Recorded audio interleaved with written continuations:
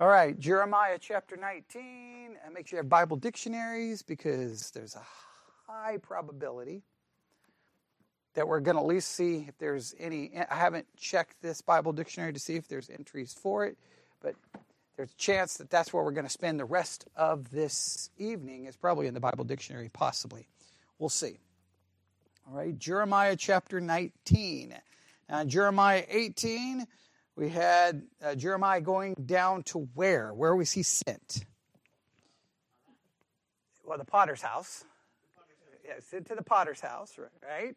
And then when he was there in the potter's house, what happened?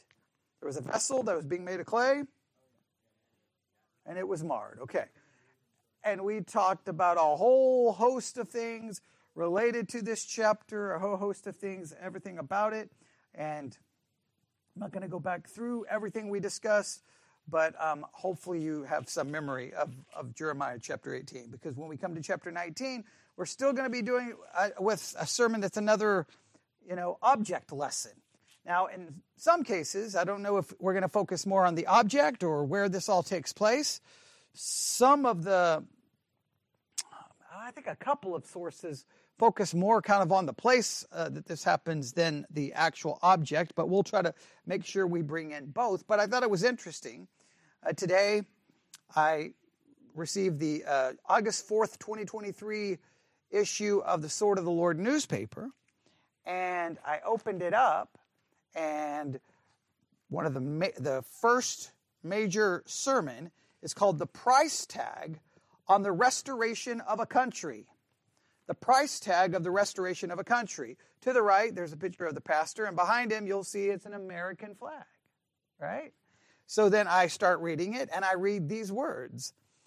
At what instant I shall speak concerning a nation and concerning a kingdom to pluck up and to pull down and to destroy it. If that nation against whom I have pronounced turn from their evil, I will repent of the evil that I thought to do unto them.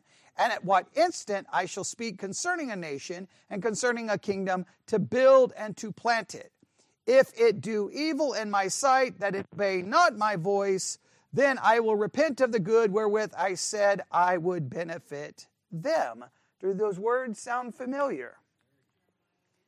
Yes, Jeremiah 18, verses 7 through 10. And so this is the price tag on the restoration of a country. So what it does is, of course, it's going to talk about our country, of course, right? It's going to talk about us, and it's going to say, here's what we need to do to restore our country. And what do you think they put forth as the price tag on restoring a country? What do you think it is? They quoted those verses, Jeremiah 18, 7 through 10? 7 through 10, I believe. Yes, 7 through 10. If you need to look at those verses, you can look at them. What do you think they're going to say? Hey, here's the price tag. If you want to restore our country, if you want to restore America, here's what we have to do.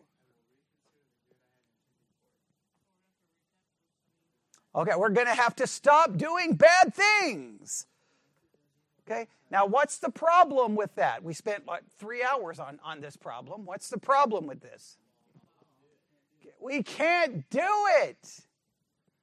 We can't do it.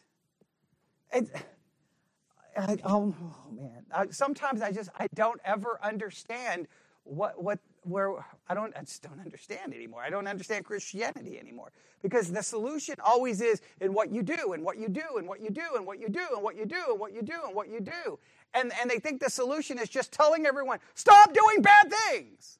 Well, number one, telling lost people to stop doing bad things is totally useless.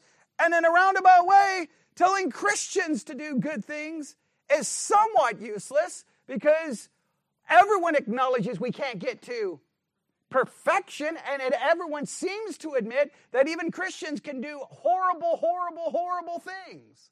So then really and even if you got people externally doing certain good things, that doesn't really restore a country, because the issue would still be inside the heart. And so what they want is we got to just get everyone to act right. But when I looked at it, of course, they go to the obvious things, homosexuality. They go to the obvious things that we got to purge out of America. It's like, well, you could go to an Islamic country.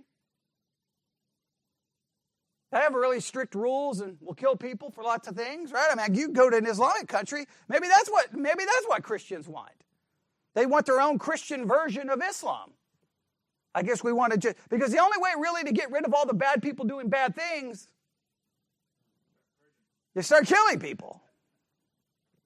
Really, now I understand. I got no problem with laws and punishing crime. I understand, but it's a slippery slope when you start punishing people for supposed sin, right? Because, well, first, we don't live under a theocracy, and second, if you're going to have people punished for that sin, then what other sins do you start punishing people with? And then who's in charge of the theocracy? And well, it all just goes crazy. But it's just, once again, it's like, hey, look at our country. What do we need? We need law. We need law. We need law. We need law. We need law. And it's just, it's kind of maddening, but that's where it is. So at some point I'll work through that just to show it, but not right now. Let's go to chapter 19. Because we can't stay any longer at 18 because we're already so far behind. We're in August and we're in chapter 19. So we got a long ways to go, all right? So let's see how far we can get. There's only how many verses in this chapter? 15. So in theory, we should be done by 7:30 and be on our way home, right? Okay, but we'll see, all right? Here we go, chapter 19, verse 1. Thus saith the Lord. Now, just once again, we talked about this in great length on Sunday. Over and over and over it says, thus saith the Lord, to let us know that it's God's message to Jeremiah, and that we talked about all the complications and the people, and how do you know when someone's getting all the issues that we talked about. All right. Thus saith the Lord, go and get a potter's earthen bottle and take of the ancients of the people and of the ancients of the priest. All right. We may need to look that up in a number of translations to kind of get an idea exactly what's being said here. What exactly is he being told to do in chapter 19, verse 1? What is he being told to do in Jeremiah chapter 19, verse 1? Let me read from a different translation. This is what the Lord says. Go buy a potter's clay jar. Take some of the elders of the people and some of the leading priests. All right, so he's to take the older, possibly wiser, and he's to take some of the priest. That seems odd, right? Why is he taking them? We could speculate, but let's see if the text gives us any idea why he's taking them, all right? Verse 2, and go out to, where is he to go out to?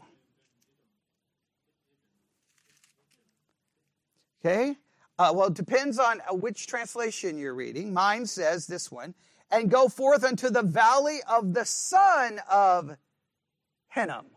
Everybody see that? The valley of the son of Hinnom, or I think others say, or Ben Hinnom, I think your translation says. Yeah, Ben Hinnom. The son of Hinnom, which is by the entry of the east gate, and proclaim there the words that I shall tell thee. Now, it would be interesting, just like if we wanted to just pursue this, it would be interesting to look at every one of Jeremiah's message and figure out where he is at. Because some cases, he's sent to very specific locations, right? Right? Sometimes it's near the temple, sometimes it's here. So why the different... I have not given this much thought until chapter 19, and maybe I should have. That's my own fault. But I haven't really given a thought of where it takes place. I've been more focused on, what is he to say? What's the object lesson that he's using? But maybe the place is somewhat significant. So here's what we're going to do. Let's look up Hinnom in a Bible dictionary and see what we can find. All right? And so once you find see if you can find an entry for Hinnom. If you can find an entry for Hinnom, let me know where and what page. And then we're going to do a couple of things. We're going to go back to chapter 7 of Jeremiah as well. And we'll just see where this goes. This may be as far as we get, but that's okay. 568. Oh, that was quick. All right, 568. I haven't even got close to there. All right. Okay, we'll look at both, all right? We'll look at both. And don't start reading them yet. Now go to chapter 7 of Jeremiah.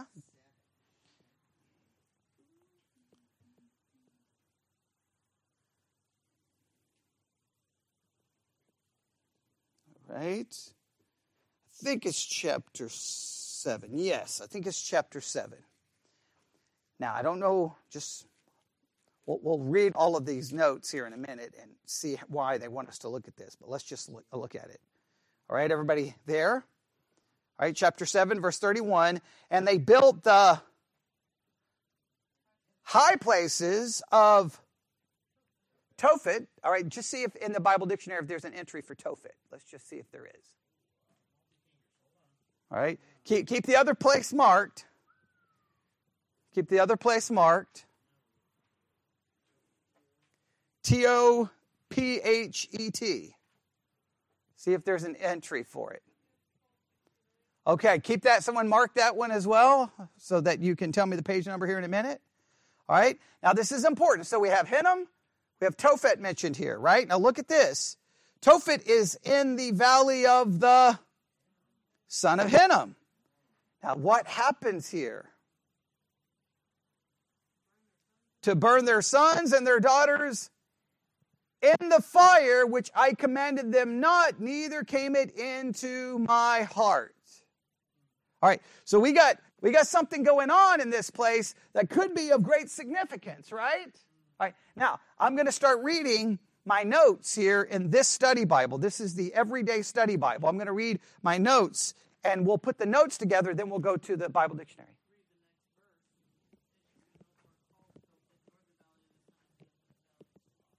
Okay, all right, good point. That's chapter, verse 32. 7:32. Therefore, behold, the day shall come, saith the Lord, that it shall no more be called Tophet, nor the valley of the son of Hinnom, but the valley of slaughter, for they shall bury in Tophet till there be no place. Right? So clearly, this place is a bad place, right? And clearly it's going to be known. Now let's see what this Bible does, all right? Now, I know immediately we want to go, well, wait a minute. Why? Like I said, some will just immediately jump to the object lesson.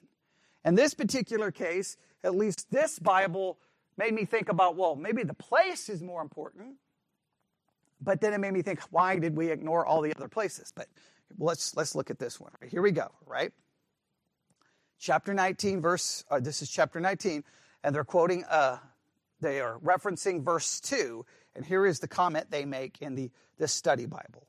Along with some elders, Jeremiah was told to go to Hinnom, later Gehenna. Let's write down that. Gehenna.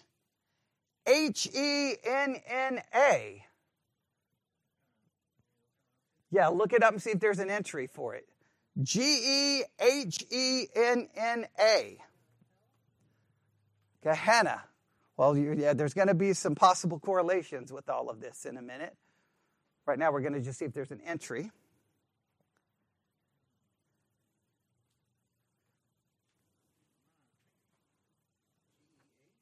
Gehenna. Okay, they're going to take us to the Valley of Hinnom. Okay, that's all right. So maybe the Valley of Hinnom, they'll talk about this, all right? So keep those pages marked, all right? Now, this study Bible at that point, right? So obviously this place's name is changed to Gehenna at some point, it sounds like. And they say, see note on chapter 7, verse 31. So we read chapter 7, verse 31, and then here we go. This is what? Tophet is an Aramaic word meaning fire pit. Interesting. It can also mean fireplace or hearth. This high place was located in Hinnom, south of Jerusalem. King Ahaz and Manasseh instituted pagan sacrifices here, including the offering of Judah's children to the god Baal or Molech. child sacrifice was forbidden by Mosaic law. This practice was abolished under King Josiah. During Jeremiah's day, the sacrifices appear to have been revived. Later, generations dumped their garbage in Hinnom Valley. Understandably, this place became a symbol for the place of future judgment called Gehenna. Now, maybe there's a significance why he's going here because of all of this. I don't know, but let's do this. Let's go to the Bible dictionary. The first entry was for Hinnom. And so if you just look up Hinnom itself, we just have this entry. An unknown person, perhaps the original Jebusite owner, whose name appears only in the phrase the Valley of Hinnom. All right? So that doesn't really help us. A valley outside Jerusalem. It says, see Hinnom, Valley of and Hell. Okay, but the very next entry, right? The very next entry. Hinnom, Valley of. A deep, narrow ravine west and south of Jerusalem, at the high places of Baal and the valley of Hinnom, parents sacrificed their children as a burnt offering to Molech. Ahaz and Manasseh, kings of Judah, were both guilty of this awful wickedness. But good King Josiah destroyed the pagan altars to remove the temptation from the people of Judah. The prophet Jeremiah foretold that God would judge this awful abomination of human sacrifice and would cause such a destruction that the valley of the son of Hinnom would become known as the Valley of Slaughter. The place was also called Tophet. Apparently, the Valley of Hinnom was used as the garbage dump for the city of Jerusalem. Refuge, waste materials, and dead animals were burned here. Fires continually smoldered, and smoke from the burning debris rose day and night. Hinnom thus became a graphic symbol of woe and judgment and a place of eternal punishment called hell. Translated into Greek, the Valley of Hinnom becomes Gehenna, which is used 12 times in the New Testament. 11 times by Jesus and once by James. Each time translated as hell. All right? Now, some people can start making all kinds of, claims here. Well, see, hell is obviously not a place of eternal punishment because it was really just Gehenna. It was just a garbage dump. So whenever you talk about hell, it just means something's going to be consumed. It's just going to be destroyed. It's not eternal because nothing in the garbage dump that's burned is burning forever. So then they say, therefore, hell is not eternal. That's not really such a great way to go about that. In fact, what we'll do here, we'll come back to this entry in a minute. So we do know this, where he's being sent to preach this is a place where some really messed up things have happened. Agreed? Can we at least agree? Now, you can figure out in a minute if there's any significance to why he's sent here, but you can see this has been a place of idolatry and a place of human sacrifice. Agreed? Right? That's Hinnom. The other word was Tophet, right? And that's on page 1269, all right? 1269. Don't forget where we just were on page 568, because we'll be right back. And the other one, you said 1269? 1269. Tophet, we read this, a place. This is on page 1269, and for those listening online, I know we don't always reference which Bible dictionary we're using. We're using Nelson's New Illustrated Bible Dictionary. All right, here we go. Tophet, a place southeast of Jerusalem and the Valley of Hinnom, where child sacrifices were offered and the dead bodies were buried or consumed. Tophet, and then it talks about a Moabite god and Molech, an Ammonite god, were worshipped at Tophet through a practice despised by God, infant sacrifice. So there was a bunch of gods worshipped, but the main thing is what's happening there? Infant sacrifice. The two kings of Judah, Ahaz and Jehoahaz and Manasseh, made their own sons pass through the fire. Godly King Josiah stopped this horrible practice, possibly by dumping the garbage of Jerusalem at Tophet. That's interesting. Maybe that's where it turned into a garbage pit. They say, hey, we got to stop the human sacrifices happening here. Let's throw all of our garbage and burn there. Nobody's going to want to come there to do any kind of worship. Right? So that would be interesting if that's the case. The prophet Isaiah used Tophet as a symbol of death and destruction. God would use destruction. God would use a judgment against the king of Assyria. Jeremiah proclaimed that God's judgment would fall upon the people of Judah for sacrificing their infants to Baal. The burial of slaughtered Judaites at this place would be so great, said Jeremiah, that the name Tophet would be changed to Valley of Slaughter. Jeremiah also announced that God would make Jerusalem itself a defiled place like Tophet because of the idolatry of the city. Right? Now, did we look up Gehenna? And that told us the Valley of Hinnom. All right, so now we go back to the Valley of Hinnom, if I can say it correctly. Yes, and then what we're going to do is do this. That last paragraph. I know we're going to get a little off track here, but I just want to at least deal with this now. All right? So far, what can we ascertain? We can ascertain that he is sent to a place that was a place of idolatry and a place of child sacrifice. Something happened. Possibly the good King Josiah was like, hey, we got to stop this. So he started dumping all the garbage there to burn it. And then people were like, well, we're not going to come back here to worship our false gods. And there was, 2 false gods, 3 false gods, possibly? 2? Yeah. Okay. All right. But there were, what were the name of the gods? That was the kings. Yeah. There were how many false gods? 2 or 3? I think there were 3 false gods, possibly. I can't remember. Chemosh. Yeah. Oh, and Baal there? Yeah, there should be 3.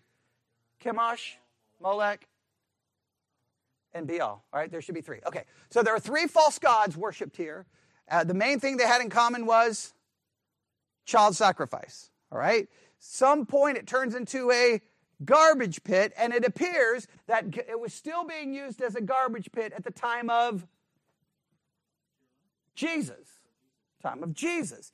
And Jesus seems to make reference to it, but instead of referring to it as the Valley of Hinnom, he refers to it as a hell, or it's translated as hell. Now, let's look at this, because again, some people, this gets into if you talk to maybe Jehovah's Witnesses or others, they get into a big discussion here. See, hell is not eternal. It was just a garbage pit. You burn something, it was consumed.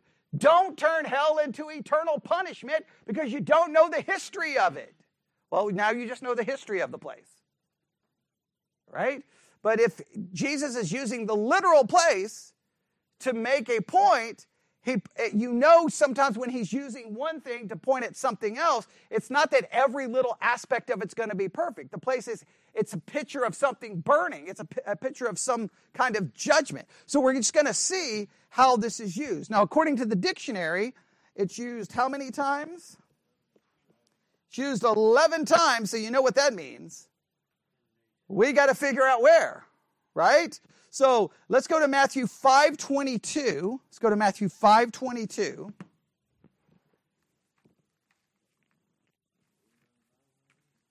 Well, we're going to go to Matthew 5:22 first in just our Bibles. Let's go that way first.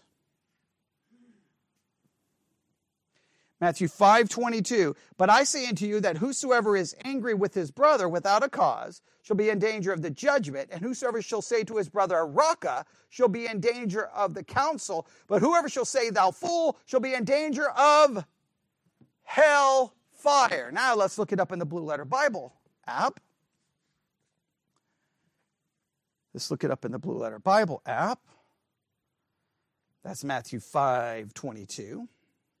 I know this is taking us a long ways from...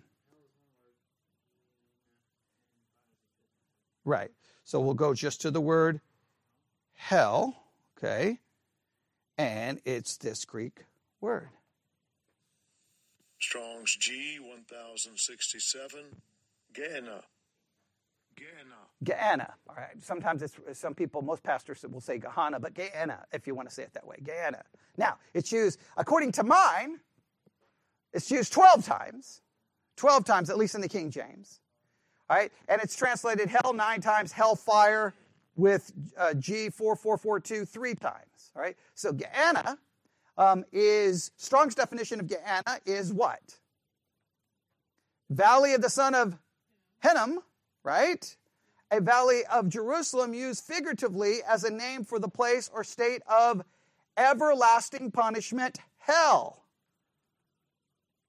Outline of biblical usage. Hell is the place of the future punishment called Gehenna, or Gehenna of fire. This was originally the valley of Hinnom, south of Jerusalem, where the filth and dead animals of the city were cast out and burned. A fit symbol of the wicked and their future destruction.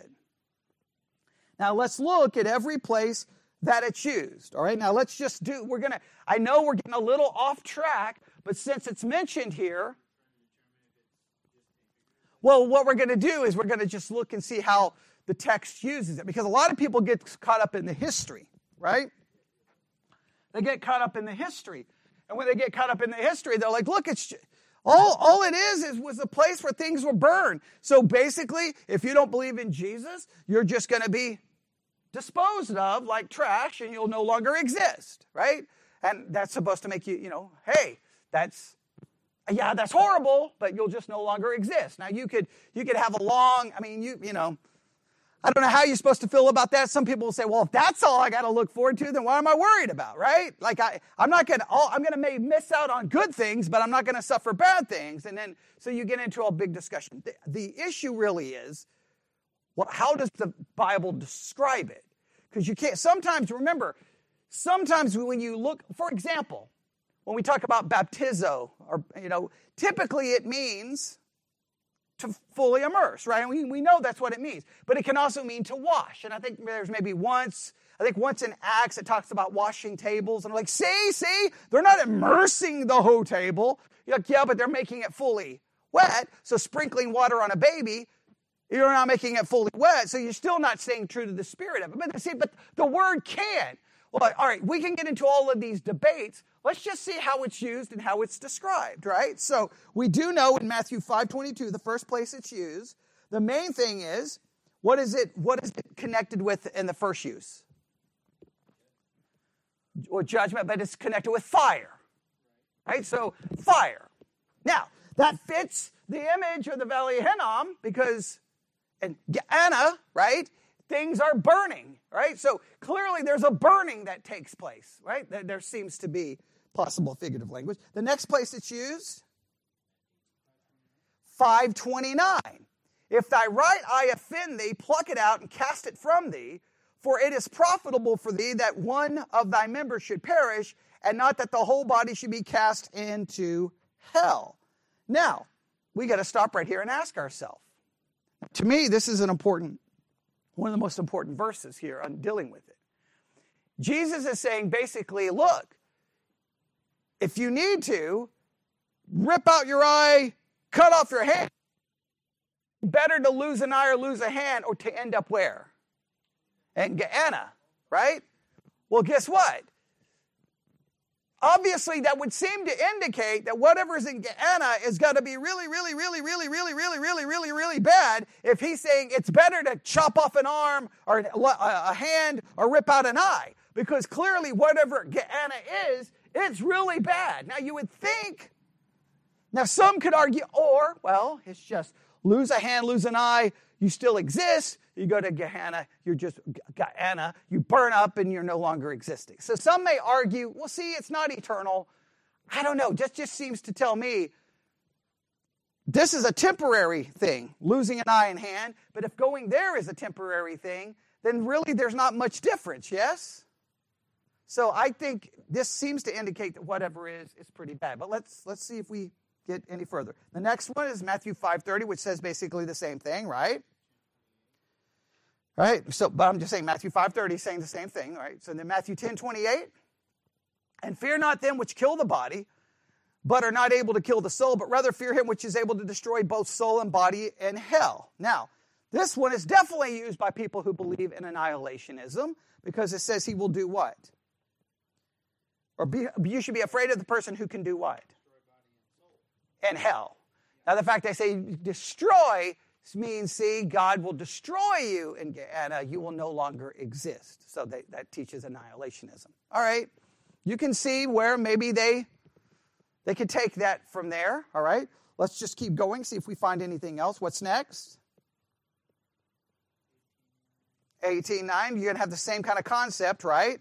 If thine eye offend thee, pluck it out, cast it from thee. It is better for thee to enter into life with one eye rather than having two eyes to be cast into Gehenna, fire, hell, fire. All right? That's not too helpful, is it? Still, you would have a hard time.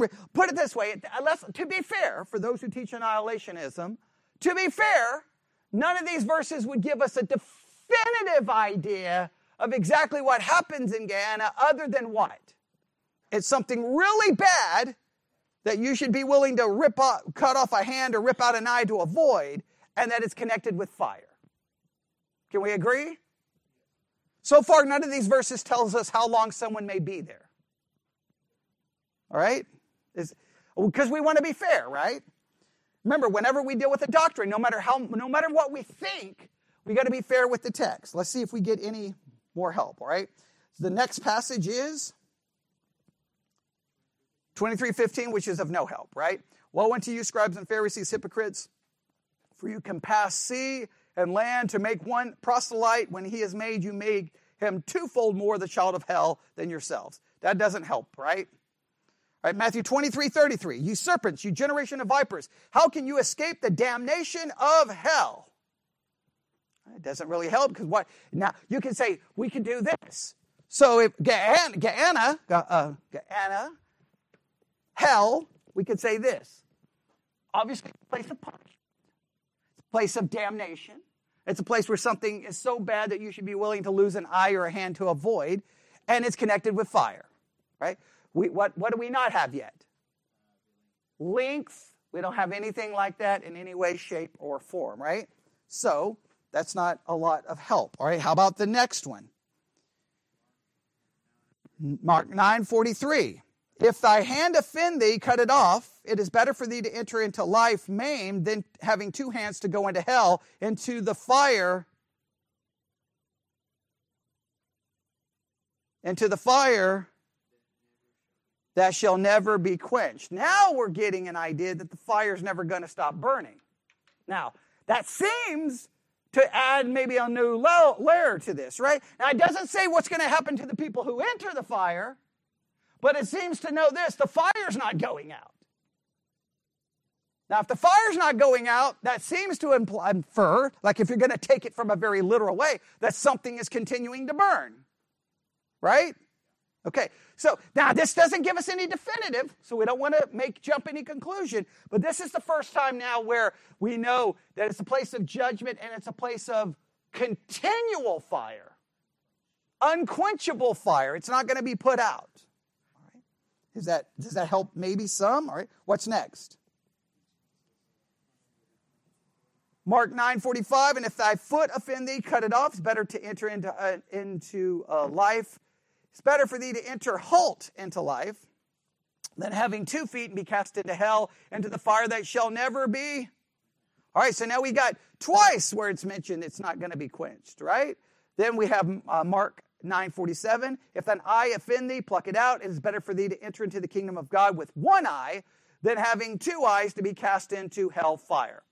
Right? Still, that doesn't give us any length. We got 2 that kind of possibly offers the idea that it's not going to be quenched. The rest are giving us some of the same things we've already covered.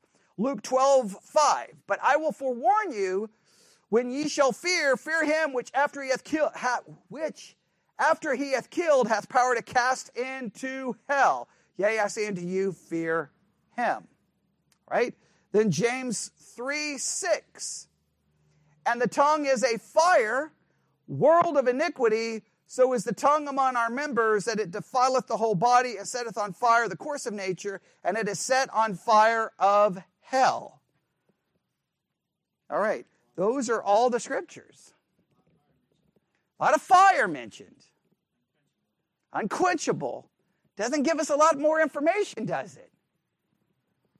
All right? And all of those use which Greek word?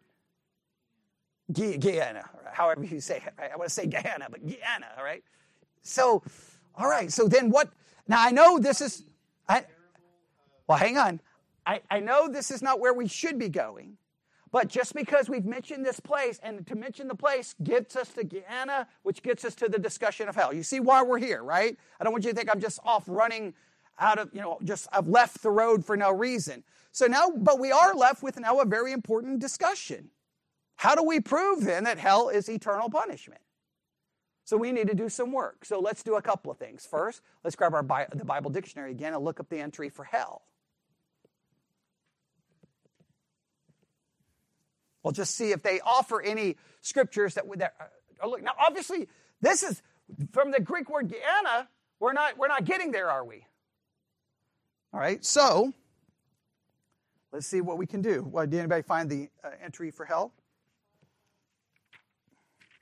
5 what? 6. Okay.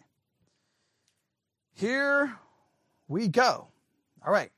Now, the Bible dictionary starts with what? What do we call that at the very first sentence? We are giving a declarative statement being stated in a very dogmatic and authoritative way, right? Now, how should you always read it when you read anything that offers a declarative dogmatic assertion? You always read it as a hypothesis and go, okay, great, you've given me your hypotheses. Now let's see if they can prove that it's a place of everlasting punishment. And then what we will do is we will test it ourselves. Now we've already looked at all the scriptures that uses the Greek word Gehenna, and we're not there yet. I don't know if we can prove it yet. Agreed? Okay. Now, so the place of eternal punishment for the unrighteous. The New King James and KJV use this word to translate Sheol and Hades, the Old and New Testament words, respectively, for the abode of the dead. Now, they bring in 2 other words. We've been looking at Gehenna. They bring in Sheol, and Hades. All right, well, we may have to look these up in a minute, okay? All right? Hell also translates Gehenna, the Greek form of the Hebrew phrase that means the Vale of Hinnom, a valley west and south of Jerusalem. In the valley, the Canaanites worship Baal and the god Molech by sacrificing their children in a fire a fire that burned continuously. Now, that's interesting. If it's true historically that those fires at that time burned continuously, then it's not too much of a stretch for Mark to refer to the fire that is unquenchable. Well, I don't know if we have. I'm just saying, if that's the case, you can see why Mark would pick up the symbolism. That still would not come anywhere close to proving that people suffer there for all eternity, because if this fire was burning all the time, it wasn't because one object was continuing to burn, right? So that would not help us very much, all right? So let's continue. Even Ahaz and Manasseh, king Judah, were guilty of the terrible idolatrous practice. The prophet Jeremiah predicted that God would visit such a destruction upon Jerusalem that the valley would be known as the Valley of Slaughter. Please note, this is just interesting, that every time if you even look up hell, where do we end up back? In Jeremiah. Right? Now you see why we're doing this? You see, well, okay, we just can't ignore this, right? We just can't ignore it. All right, so, and then they quote Jeremiah 7:31 through 34, chapter 19, verse 2, and chapter 19, verse 6. And we've looked at all of those except verse 6. In his religious reforms, King Josiah put an end to this worship. He defiled the valley in order to make it unfit even for pagan worship, all right? Look at 2 Kings 23:10. Look at 2 Kings 23:10 and see if it tells us exactly what he did. 2 Kings 23:10.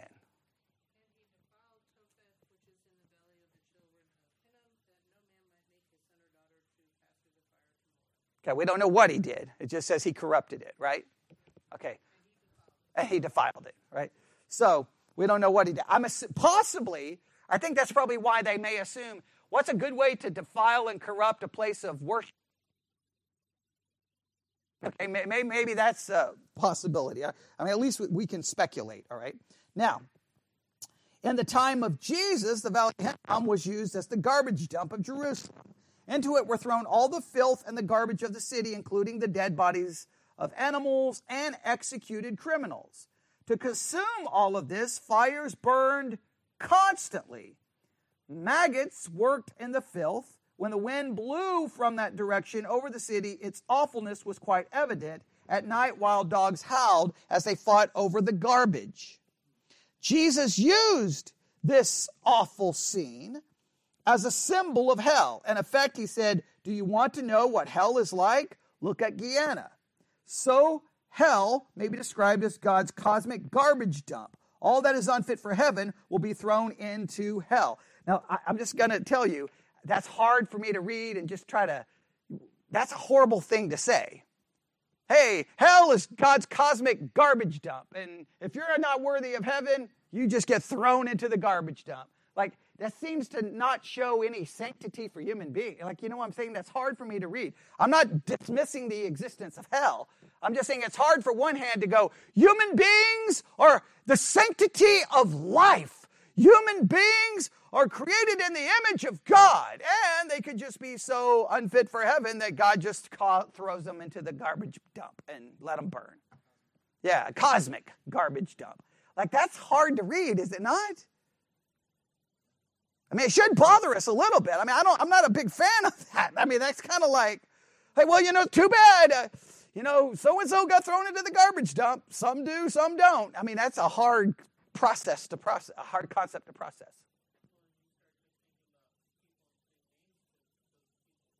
Oh, yeah. Yeah, when you start putting people's names attached to it, family, friends, but even if you don't know their names, it's just a horrible concept to process. But okay. I don't like quite how they say that, but okay.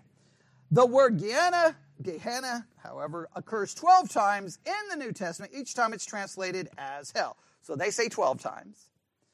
It says, with the exception of James 3:6, it is only used by Jesus. Now, that's interesting. Gehenna is only used by Jesus. He's the only one to use this phrase. And they give us all the scriptures, and guess what? We just read all of those scriptures. Okay, all right. Okay, you see why we did that, all right? It says in Matthew 5:22, 18:9, and Mark 9:47, it is used with fire as hellfire. So the word hell, Gehenna, as a place of punishment is used in the New Testament by him who is the essence of infinite love. All right, I think it is important to say Jesus is the one who mentioned it, and he mentioned it, nobody else did, all right? And Mark 9:46 and 48, hell is described as a place where the worm does not die. Can everybody look at Mark 9:46 and 48 and see if we find that phrase?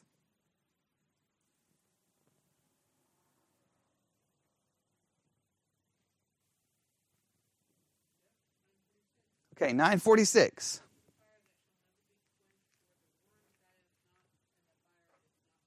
Okay, now we know which Greek word is not used here, right? Gehenna is not used here. Agreed? Yes? Okay, so. Okay, right. All right, so if we go back, so now if we put it all together. Yes, Mark 9:46. Now, if we go back to 43, right? We go back to 43, we'll put it in context. Mark 9:43. Now, we've read this numerous times, have we not? If thy hand offend thee, cut it off. It is better for thee to enter into life maimed than having two hands to go into hell. Now, is that Gehenna? What? Oh, of course, yeah. They don't have it, right. Yeah, now we get into a whole manuscript issue. I know, right? It's going to get into a whole issue here in a minute. But keep that, all right? But we'll see what is in your NIV. Let's see what is in the NIV, okay? There's always those textual issues, right? But let's go through this. Mark 9:43, hell, that's Gehenna? All right, yes, okay, so we know we're still talking about the same place, right? Okay. Having two hands to go into hell, into the fire that shall never be quenched. Now, we have the idea of being quenched. Now, clearly, at least in the King James, it doesn't end in a period. The thought continues, right? 44, where the worm dieth not and the fire is not quenched, is 944 in the NIV. Oh, boy. Oh, boy. Okay. Oh, textual variants. Oh, don't you love textual variants? So 44 is not there, and 46. Okay, so 48 is there. Okay, that's fine. As long as we have it once, we're good to go, right? All we needed is once. Okay, if we have it once, then it doesn't matter, all right? They may not repeat it. Who cares? As long as it's there once, because we have the idea. Now, so here's what we have. Gehenna, now this is what we have. Remember all those other things we wrote down about Gehenna, right? Now we can add something to it, correct? Now we can add this. Where the worm dieth not, and the fire is not quenched. Okay, well, supposedly there were maggots in the area. Right. That's how it's, from a literal standpoint, according to the dictionary, right? I cannot go back there and verify that. So, but the point is, does this get us to the idea that hell is a place of eternal punishment? I think it's getting us closer, don't you feel? It's a little closer, because the worm doesn't die and the fire is not quenched. And well, they both are. At least they're speaking of there's something eternal going on here, because they don't die and it's not quenched. So we're not all the way there, but we're getting a little closer, right? Let's see if the dictionary gets us a step closer, any step closer, all right? I think we're getting maybe closer, all right? Yeah, slowly but surely, all right? So, in Mark 9, 46 and 48, hell is described as a place where their worm does not die and the fire is not quenched. Repeatedly, Jesus spoke of outer darkness and a furnace of fire where there will be wailing, weeping, and gnashing of teeth. Now, clearly, these scriptures don't have the Greek word for Gehenna, however you want to say it, all right? Go to Matthew 8:12. But see if we can connect it to the same place, right?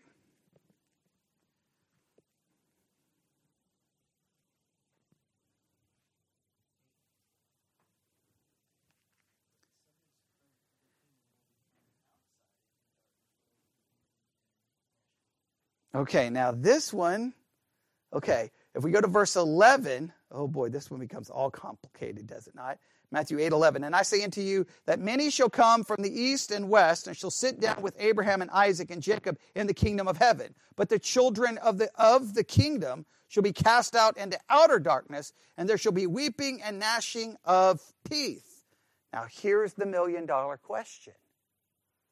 Is verse 12 describing Gehenna, however you want to say it? Is it describing hell?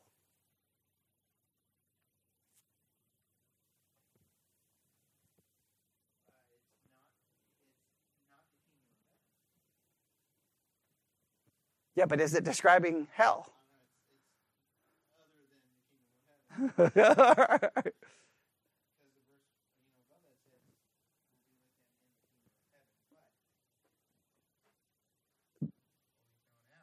Yeah, but it says who's going to be thrown out? Subjects of the kingdom. Which is a little confusing, right? The children of the kingdom, yeah. So is that hell? Let's put a question mark next to it, okay? Let's put a question mark next to it. All right? We're going to run out of time, but let's put a question mark next to it, okay? All right? They just assume that it is. So just so that you know, they immediately connect that to, oh, that's Gehenna. That's hell. All right? I'm just saying, I don't know. The Greek word is not used. I want to think so, but I don't know. Let's go to the next one. I don't know. None of that I don't think is going to help us too much there. Dark, yeah, see, all right. So go to Matthew 13:42 and see if we get any closer here. Now, I know the fact that I say that, I'm going to get emails. How dare you? Of course that's hell. What do you think? Well, I'm just trying to look. We got to let the text speak, right? 1342, I believe. 1342. Make sure I'm looking at it correctly. See here. Yeah, Matthew 13:42. What does he say here? And he shall cast them into a furnace of fire, and there shall be wailing and gnashing of teeth. Oh, okay. Now, this one does sound like Gehenna, right? Does it? You have the furnace of fire. You have fire. Okay. Now you do have the wailing and gnashing of teeth. Now, once again, though, what do we not have here? Yeah, we still don't really get an idea of length of time. Now, you could say because we have wailing and gnashing of teeth, the previous verse that mentioned outer darkness, did it have wailing of gnashing or wailing and gnashing of teeth with it? Go back and look to make sure. 8:12. Okay, so maybe now there's a way to correlate. So then you could possibly say if it's referring to the same place, then we could say that if this is all referencing hell, let's say it's all referencing hell, then here's what we have. There's wailing and gnashing of teeth, and there's outer darkness. We still don't have what? And fire. We've already established fire earlier, yeah. So what do we have? We still don't have length, right? We still don't have length. Agreed? All right, well, just stay with me. Now go to Matthew 13:50.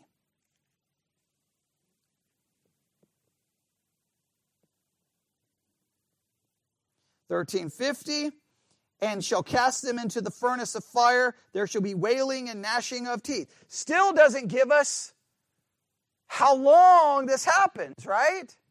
We still don't have a good answer. How about 22:13? I'm sorry, go ahead.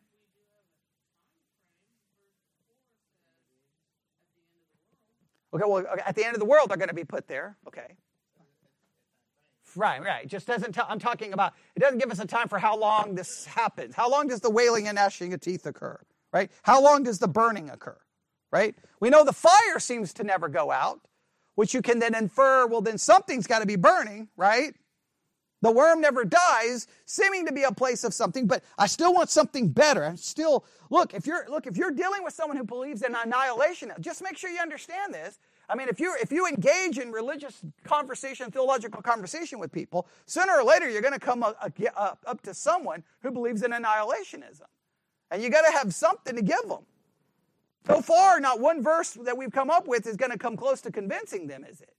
I mean, we feel like we can get close, but what they would accuse you of is you're reading your presupposition into it. So I need something better.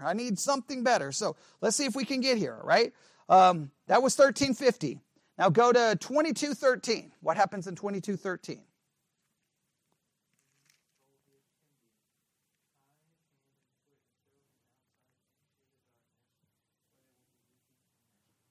All right, now he's using a parable, right? He says, bind him hand and foot, take him away, cast him into outer darkness, and there should be weeping and gnashing of teeth. Now, the fact that there's outer darkness, weeping and gnashing of teeth can connect it to those other situations. But once again, what do we not have? Well, I know fire's even mentioned this time. Not only do we not have any fire, we still don't have how long. We still don't have any of that. All right, next is 24:51.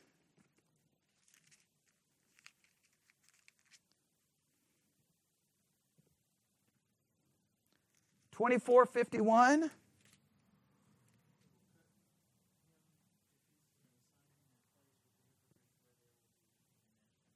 All right, we got the weeping and gnashing of teeth. Now, you're going to be careful with this, right? Because you got being cut asunder. Are we going to say when people get put in hell, they're chopped up? You know what I'm saying? Now, you got a little bit of is this... So then how literal do you take that, right?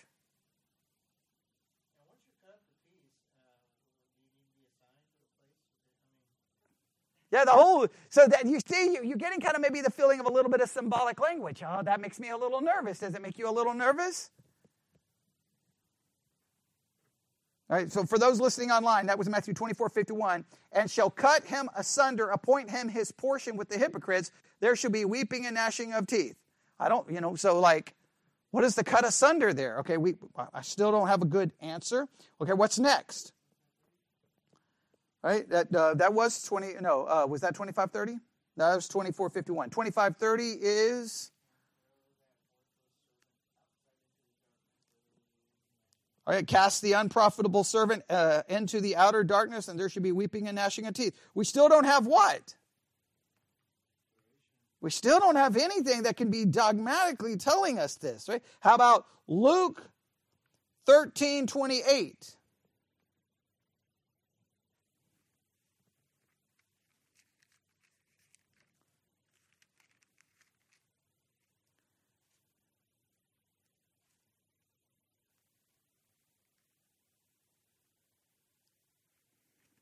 I mean, Luke 12, that's making absolutely no sense.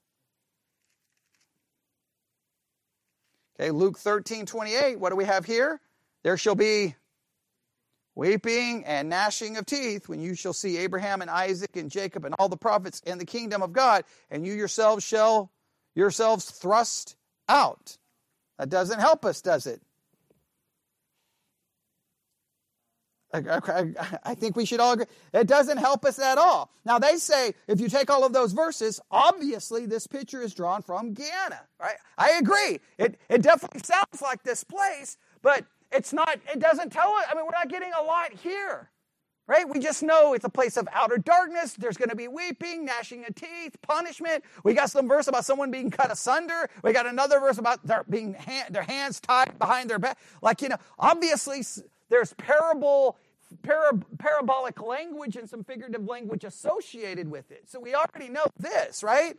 So, what? Do we have anything else? Okay, what time is it? Oh, we're going to run out of time. All right. Well, let's go there, because I know that's where someone's going to go, and we're going to have to get there before we can. Before we leave. We got the parable in Luke. That's the parable you're talking about. We looked at Luke 13:28. Where's the parable in Luke that everybody wants to go to? About the rich man? Okay, that's the one everybody wants to go to. Or, so the debate is it a parable or not a parable? That's the debate. Okay. Luke 16? 19. This is the one everyone runs to. Okay. And there's much debate. If you pull this out for a Jehovah's Witness, they're going to tell you it's a parable. All right? So, here we go. Okay, it starts in verse 19. We'll just read this quickly and see. We're just going to have to end with this. Here we go. Luke 16:19. There was a certain rich man, which was clothed in purple and fine linen, and fared sumptuously every day. And there was a certain beggar named Lazarus, which was laid at his gate full of sores. And desiring to be fed with the crumbs which fell from the rich man's table, moreover, the dogs came and licked his sores. And it came to pass, the beggar died and was carried by the angels into Abraham's bosom. The rich man also died and was buried. And in, what Greek word is that? It's Hades. Oh, now we got a new Greek word. All right, how many times is Hades used in the New Testament?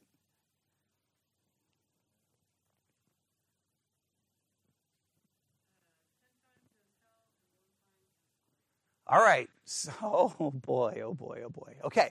So, yeah, the grave thing is going to be a whole. Okay. We need someone write down in their notes Hades. We're going to have to go look up all of these references. We're not going to get to it tonight. All right. But please note, and in hell he lifted up his eyes, being in torment. Now, immediately, all of a sudden, something is very different about this passage than any other passage mentioned. What is different about this passage than any other passage mentioned up to this point? He's living, he's conscious, he's in torment. He is not destroyed. And it does use the word hell, but it does not use the word hell that Jesus has used before. He uses a completely different word. And Jesus is the one telling the story. All of a sudden, Jesus just flips to a different word. Why? Why is he not using Gehenna? What happened here? Okay, so that's just a good Bible student question, right? Now, it goes on to say, so he's in, does it mention fire here? I am tormented in this flame, verse 24. So we got torment, we got flame, right? And I don't think there's nothing else that's mentioned here. You see it? All right. It's a place of torment. We don't have weeping and gnashing of teeth. We don't have outer darkness. We don't have the word fire, but we do have the word, we have flame. So at least we have the fire mentioned. All right. So you can see the parallel. We can see the parallel. Now, what they could argue is, okay, well, he's currently, was existing at least at this point, but does the text say that he suffered forever? Is there anything in the text that say he was going to suffer forever? That it was never going to come to an end?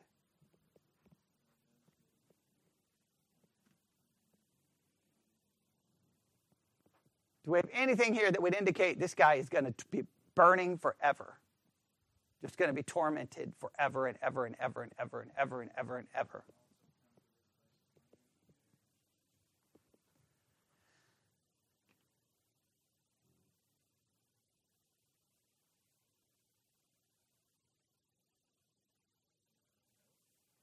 It's torment. It's bad.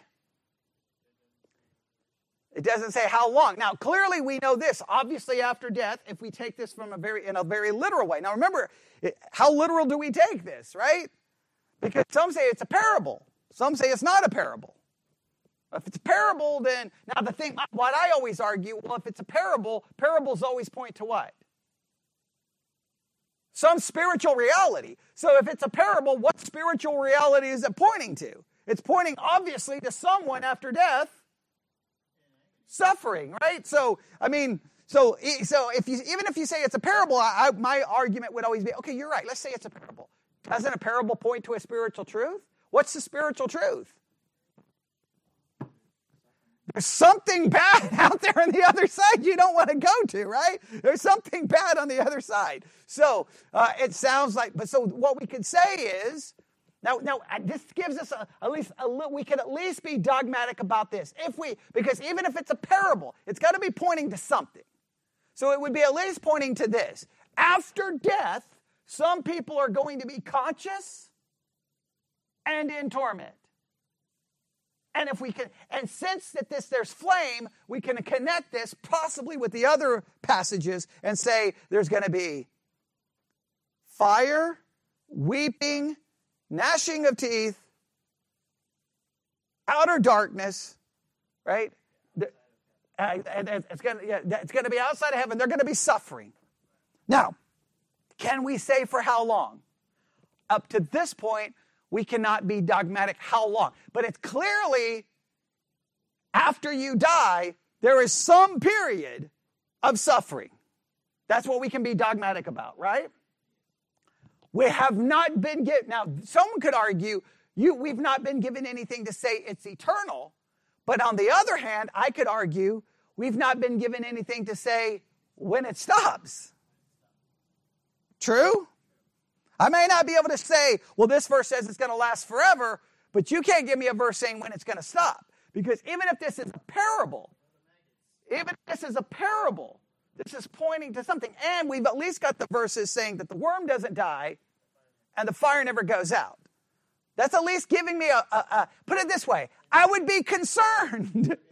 I would be concerned that it may last longer than I want it to last. Okay, does that make sense?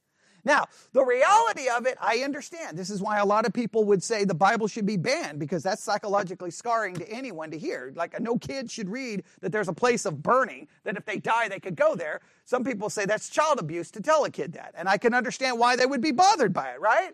Just like we look at books and go, well, that's messed up to tell a kid that. They could look around and go, well, it's pretty messed up to tell a kid that if they don't believe in Jesus, they're going to die and burn for the rest of their lives. It's a horrible thing. Can we just admit it? It's a horrible thing. There's nothing pleasant about it. Nobody likes it. Nobody wants to talk about it. And typically we only believe in hell till when? It's been my joke my whole Christian life. We only believe in hell until someone we know or love dies. And then magically, hell is never for them. Hell is only for everyone else. They're not for your loved ones. And we always find some way to get them into heaven, do we not? We find some way, Everyone well, they said a prayer right before. Look, I'm not going to say that prayer is not genuine. I just know, put it this way. If I'm laying on a deathbed and I'm dying, I may be willing to say a prayer to every God that will walk by my room and offer me one, right? Because, I'm like, I'll take that. Sprinkle me, dunk me, give me the Lord's Supper. I'll say 15 prayers. I'll do anything. Because, when you're getting ready to face that trip to the other side, no matter how confident you are here, at least for me, I've always said, when I get right there to the end, I've always said that my last words are going to be, I'm about to find out. I'm about to find out. Because I can sit here and sound all confident, but I know it's one thing when you get ready to take that last breath. Because now that's the greatest exploration. That's the greatest philosophical exploration that you can ever have. Because in the next moment, either you're not going to have the next moment, which means the only good thing about that, you can't live in regret that you dedicated your whole life to a religion that wasn't true. So that's good. Or you're going to wake up and realize you had the wrong religion. That would be horrible, right? Or you wake up in the presence of God and realize, I just want to know what's on the other side. Now, I know what theology tells me, and I do believe the scriptures are the word of God, so I know what it tells me. But I cannot truly know until I'm there. I just know the teaching on hell is philosophically disturbing, and no one should pretend that it's not. We talk a big game until we're confronted with the reality of it, looking in the face of someone we love. And then all of a sudden we do what? They're a Christian. I know it. Yeah, of course they're a Christian. Isn't it amazing how everyone becomes a Christian and you don't want them to go to hell? It doesn't work that way. If it's real, then we don't get people out of it because we just declare them to be so, right? Their only hope is the finished work of Jesus Christ. That's the only hope. But I think there was a time that maybe when we preached hell, we didn't really care how the world reacted to it. But I think now we need to be really much more aware of this seems completely evil. Like when you preach the subject of hell, people today won't fear it. They will believe you're mentally deranged to believe it. There was a time in the past that people may wait, the Bible says that, and they may actually show a little bit of concern. We're in an age now where people are like, that is a demented, deranged teaching. Your God is going to put someone in hell to burn because you don't believe in him? He's going to make you suffer for eternity because you simply don't believe in him? You can see why the world's going to raise those kinds of objections. And we just got to be willing to do that. And look, I don't, and we should never be happy or celebrate when someone goes to hell. Sometimes Christians almost act like, well, they're going to learn and they're going to burn. I don't really like that. I've seen some people at LGBTQ events on videos of them, and they're just screaming at people, you're going to burn in hell! And it's like, they're almost like, almost angry and almost glad that they're going to burn. You should be utterly broken over the fact. And I don't know, screaming at someone that you're going to burn in hell is really very helpful. Because they don't scream like, we're trying to help you. They're screaming like they're angry and want to put them there. We don't want anyone to go there. And whatever torment is there, it's a horrible, horrible thing. But the reason we had to talk about it is because, literally speaking, Jeremiah is to go to the very valley of Hinnom, which is Gehenna, which is the picture of